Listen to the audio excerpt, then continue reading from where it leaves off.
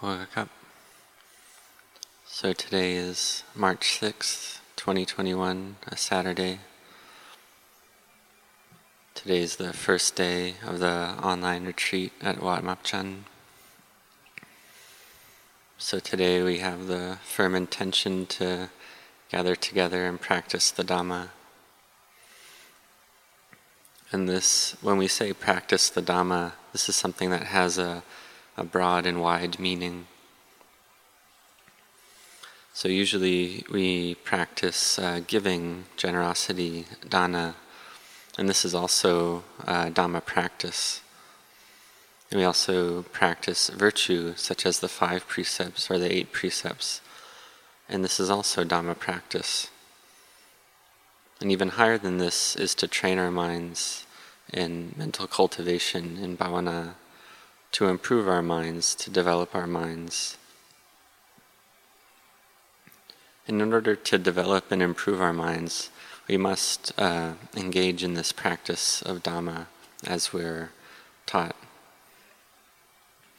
And if one does not train the mind and does not practice Dhamma, then the mind is no different than a child with no caretaker, a child with no mother or father who is unable to help itself. And this child will do various things that are harmful or bad, and the child will likely end up disabled or dead from this. And then if they do grow up, then they could end up being homeless in a very difficult situation. So these minds of ours are the same. If we don't train the mind, then the mind simply chases after all the moods and sense impressions that arise. And the things that the mind knows are 6. It knows taste, touch, smell, sounds, smells, bodily sensations, and mental objects and sights. So the mind knows these 6 sense objects, and if the mind isn't trained, then it'll simply follow after all these sense impressions and the feelings that arise based on them, and follow the various thoughts. And this is known as ignorance, and this gives rise to the sense of self. And then this gives rise to disliking, such as seeing something one doesn't like, experiencing something, and then this disliking arises very quickly, and then one can get angry and agitated.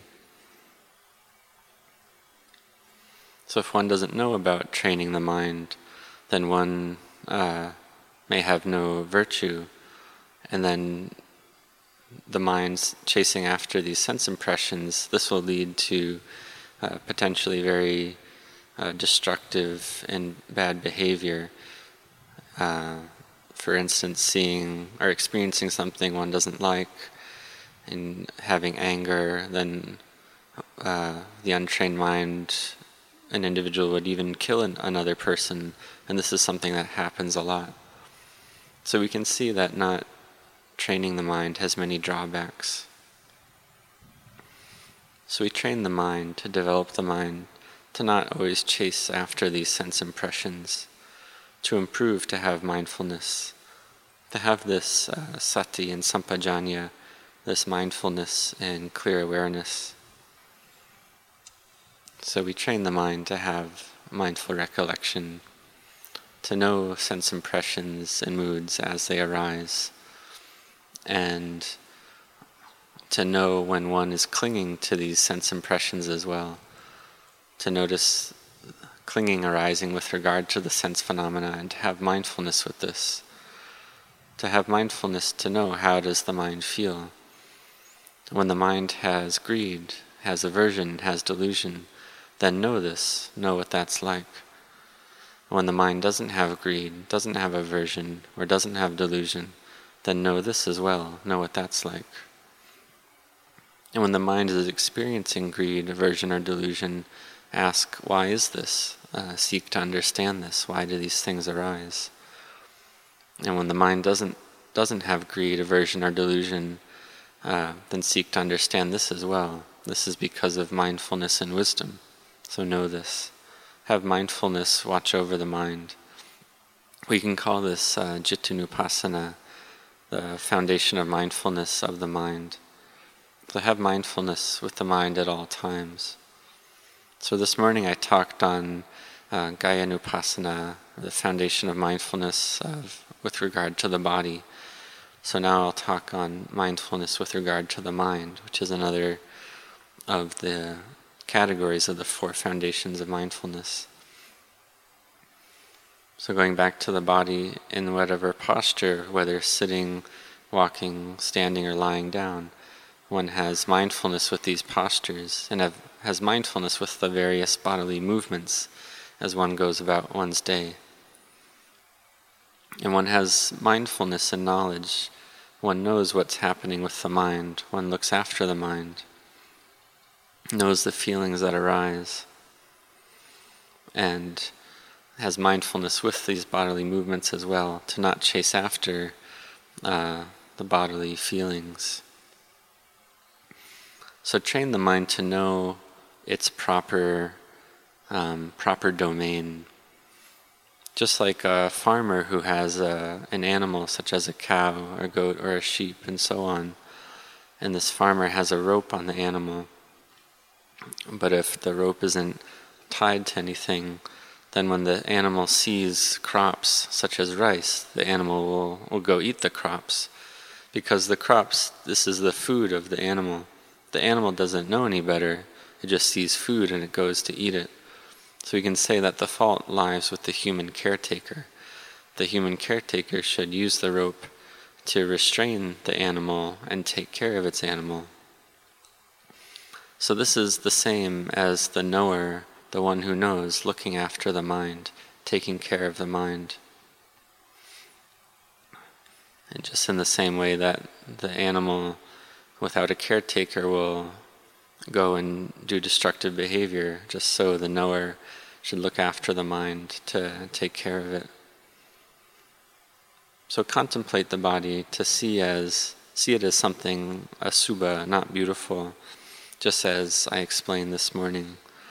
And one can look at these, the first 5 body parts which are taught during the ordination ceremony, because these are the things that cover over the rest of the body, cover over the internal organs and all the various things that one can't see with the physical eye. And these 5 parts are the hair of the head, hair of the body, nails, teeth, and skin.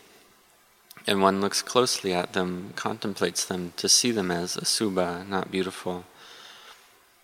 And we train the mind to be with this contemplation, to know the body according to the truth, and to not be lost in the body and seeing the body as a self and seeing other bodies as other selves.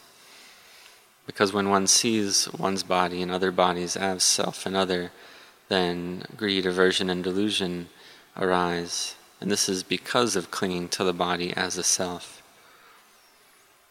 So in this Dhamma practice, we try to be mindful. We contemplate the body, and this is capable of bringing our minds to peace and stillness. And when the mind is still and peaceful, then the mind's able to see the body disintegrate, see it degrade into the various 4 elements of earth, air, fire, and water. And even these 4 elements themselves degrade and pass away into emptiness. So when the mind is strong and has energy, it's able to see this as it is, as impermanent, stressful, and not self, anicca, dukkha, anatta. And seeing this clearly, seeing the body clearly, one sees the body is just a body. It's not a me or a mine or a self. And we can call this vipassana, clear seeing. So in the beginning, we practice contemplating the body as described, and this gives rise to peacefulness. And we contemplate in the beginning we have mindfulness with the body with regard to the 4 postures and with the not beautiful aspects of the body, the asubha practice. We can look at the 4 elements of earth, air, fire, and water, And also this practice of mindfulness of breathing, this is also body mindfulness, knowing the in and out breath. And all these practices bring the mind to peace and stillness. This is all about the body. So when the mind is peaceful, then we contemplate again to see the body as something ever-changing, something that can't last, something that's not a me or a mine. And this gives rise to wisdom. When wisdom arises, then the mind is able to be empty, to see that the body is just a body. And when this happens, the mind is one thing, the sense impression is another, and the body is another. The knower looks after the mind, takes care of the mind, and we have this knower teach the mind about the way things are. And when the mind is peaceful, the mind is able to learn and accept when the knower teaches that the mind is one thing and the body is another thing, or that the body is ever changing and not self. But if the mind is not peaceful, then it won't believe when the knower tries to teach in this way. So we continue to practice and contemplate. We see if we like something, we consider that this is something not sure, not stable, anicca. And when we dislike something, we consider this disliking is not sure, not stable, it's impermanent. So we teach our minds in this way. For instance, someone we love, in any moment we may have a feeling of disliking or anger towards them. And someone we dislike, this feeling of disliking may change into a feeling of liking just the same. So we can see that these feelings change. They're not stable. So we train our minds to not chase after these feelings and moods.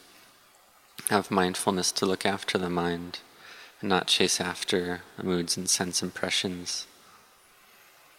And when the mind is able to be trained in this way, then the sila, samadhi, and panya, virtue, collectedness, and wisdom gather together. And one sees the mind as just a mind. It's not a me, a mine, a self, or an other. We see that the mind of greed arises and passes away. The mind of aversion arises and passes away. The mind that has collectedness or samadhi arises and passes away. The mind with piti and sukha, rapture and bliss, arises and passes away. So we can see that none of this is a me or a self. Everything in the mind arises and passes away. And given this, we shouldn't cling. And we see that it's simply not a self. And with this arising of wisdom, one is capable of letting go. So this is knowledge and wisdom arising from Dhamma practice. So in the beginning we try to have effort, try to cultivate mindfulness, try not to get lost during the day. And we can use a meditation word as a support for maintaining mindfulness during the day, such as repeating Bhutto, Bhutto. And we see everything as ever-changing, as anicca, and as simply conventions. And when the mind begins to proliferate, then we become lost in the things of the world. So we can consider, what was I thinking about today? Did I have mindfulness? And one continues with the practice of repeating the mantras, Buddho, Dhammo, Sangho, or repeating the mantra or the chant of the praises to the Buddha, the Itipiso chant. So we have this meditation word in mind during the day, and this helps us not to chase after the sense impressions and feelings. And we can call this the Indriya Samvara, the sense restraint. And this is one of the three practices that the Lord Buddha taught is a practice that's always correct. It's always helpful, always appropriate. So aside from sense restraint, there's also restraint with regard to sleep. So we can look at our own body and see maybe 5 to 7 hours could be enough. So look at one's own body and see what's the proper amount of sleep. and also restraint with regard to food. So see how much food is enough as well. And train oneself to look at the mind. When kilesa, when defilement arises, this is based on the mind contacting with the six senses and receiving sense impressions from the eye, the ear, the nose, the tongue, the body, or the mind. And based on contact at these six senses, then feelings arise of pleasant, unpleasant, or neutral. And based on this, then there's clinging and grasping and attachment. So have mindfulness right here. Have mindfulness right with this process. And when mindfulness is not present, then simply continue to try to have effort. And when the mindfulness is weak in this way, we do the chanting practice, which is something very supportive. So pick a chant and be proficient and be firm in this chant to repeat in one's mind, to make the mind still.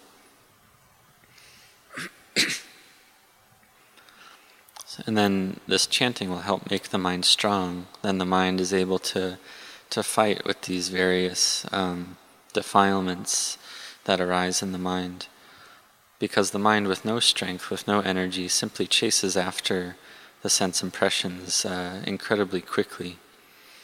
For instance, one sees a form with the eye, one sees a person that one doesn't like, and extremely quickly, as soon as one sees them as a separate self, and one self as another self. So right here, this sense of self has already arisen based on contact at the sense door of the eye.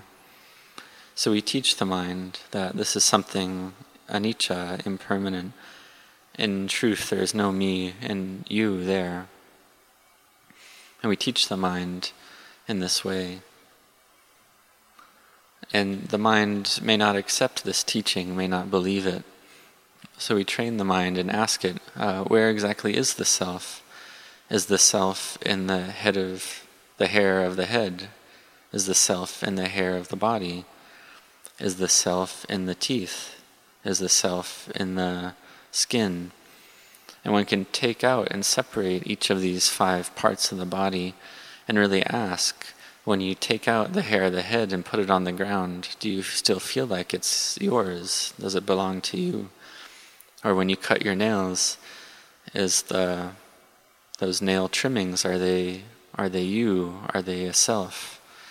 And similarly with the skin, when the skin peels off or gets brushed away, is that still a self? And when the teeth rot and fall out, are those teeth still a me, still a mine? And same with the bodily hairs as they fall out. Just asking, is this a self? Is it mine? So we feel like these various body parts are a self because our nerves are connected to these body parts. And the nerves send the sense information to the brain.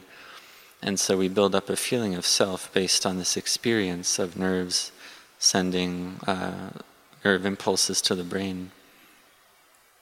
So we train the mind to be peaceful and contemplate that really it's not a me, not a mine, not a I.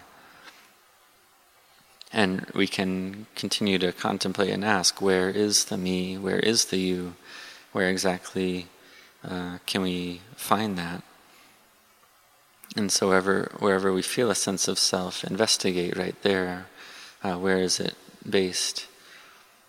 And when we see clearly that there's no self there, there's really no me or mine or anything belonging to a self, then the mind becomes very at ease, the mind becomes peaceful and collected. So this is teaching the mind to become peaceful, and samadhi arises. And with this samadhi in the mind, then one sees clearly it's just the earth, air, fire, and water. It's just a body. So all day long we seek to practice and cultivate the 4 foundations of mindfulness, these 4 satipatthanas. Sometimes we have knowing and awareness, and sometimes we're lost. And when the mind gathers in samadhi, then we can see this body clearly, see it as it is. And this is because the mind is still. And we can also achieve this stillness of mind from contemplation of death, contemplating that death is for sure, life is unsure. The moment of death must come inevitably, and we don't know when that will be. Or we can gain peacefulness from the contemplation of impermanence, seeing things as unsure and unstable, or from the contemplation of the not beautiful qualities of the body, or from mindfulness with the postures and with the movements of the body. So whatever it is, all these various practices, whatever practice we're doing, we need the mind to become peaceful. We need this mindfulness, or this samadhi to arise. And with samadhi arisen, then when the mind begins to proliferate, we have mindfulness know in time the proliferation of the mind as it arises. And this gives the opportunity for true wisdom to arise right there. And with this still mind experiencing proliferation with mindfulness, we can see clearly that it's not a self, not a mind. And then this brightness of mind arises, wisdom arises. So in the beginning we teach our minds that it's not sure, it's not a self, it's not a me or a mine or a you. We teach our mind in this way. Teach it that it's anicca, dukkha, anatta, ever-changing, stressful, and not a self. Because these qualities of anicca, dukkha, anatta are there already in nature for us to see. So practice in this way, contemplate in this way, give rise to samadhi and peacefulness in the mind, and may you see the Dhamma.